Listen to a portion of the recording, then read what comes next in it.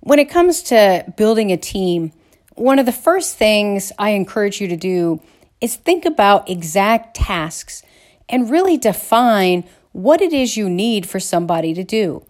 It's hard to hire the right person if, in fact, you don't know what you're hiring them for. So one of the mistakes I made early on in my business, I remember it clearly.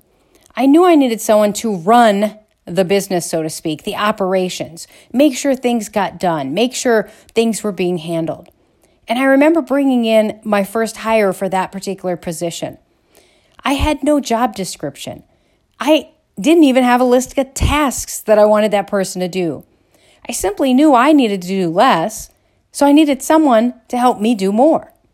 And so I hired that person and I brought him into the company.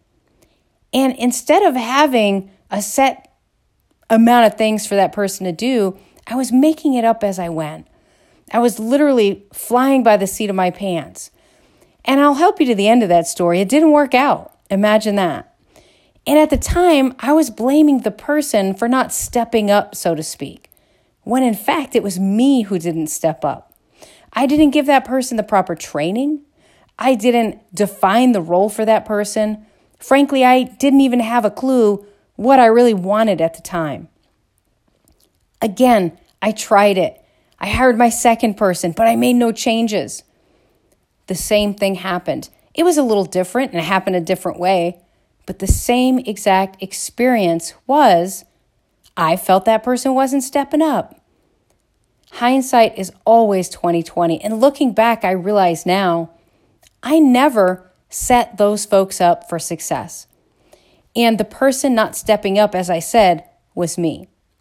So when you're creating a team, the most important part is to understand each position, what it is you're looking for, who you're trying to hire, why you're hiring them, and what job you expect them to do.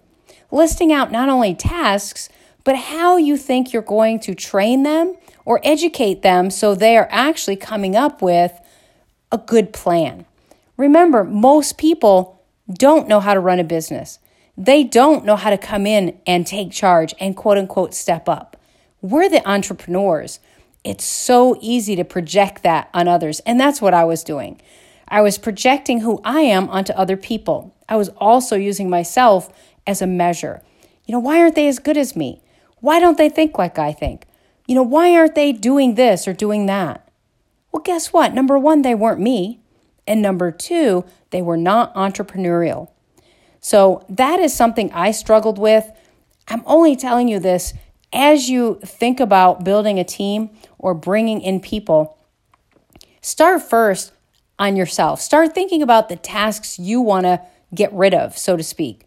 So if you don't want to do something anymore, start with something simple and see if you can't find a VA or a part-time person to take over those tasks. But when you bring that person in, make sure you train them. I struggled with that, and at first I did not do that, and I failed.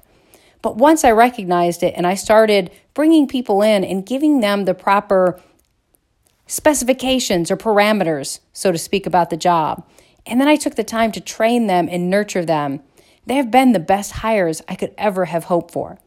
And now they do step up. And it's funny because they are acting a lot more entrepreneurial. Everything I've been doing has been rubbing off. So building a team is all about teamwork. It takes both us and them to make a marriage of a great team member.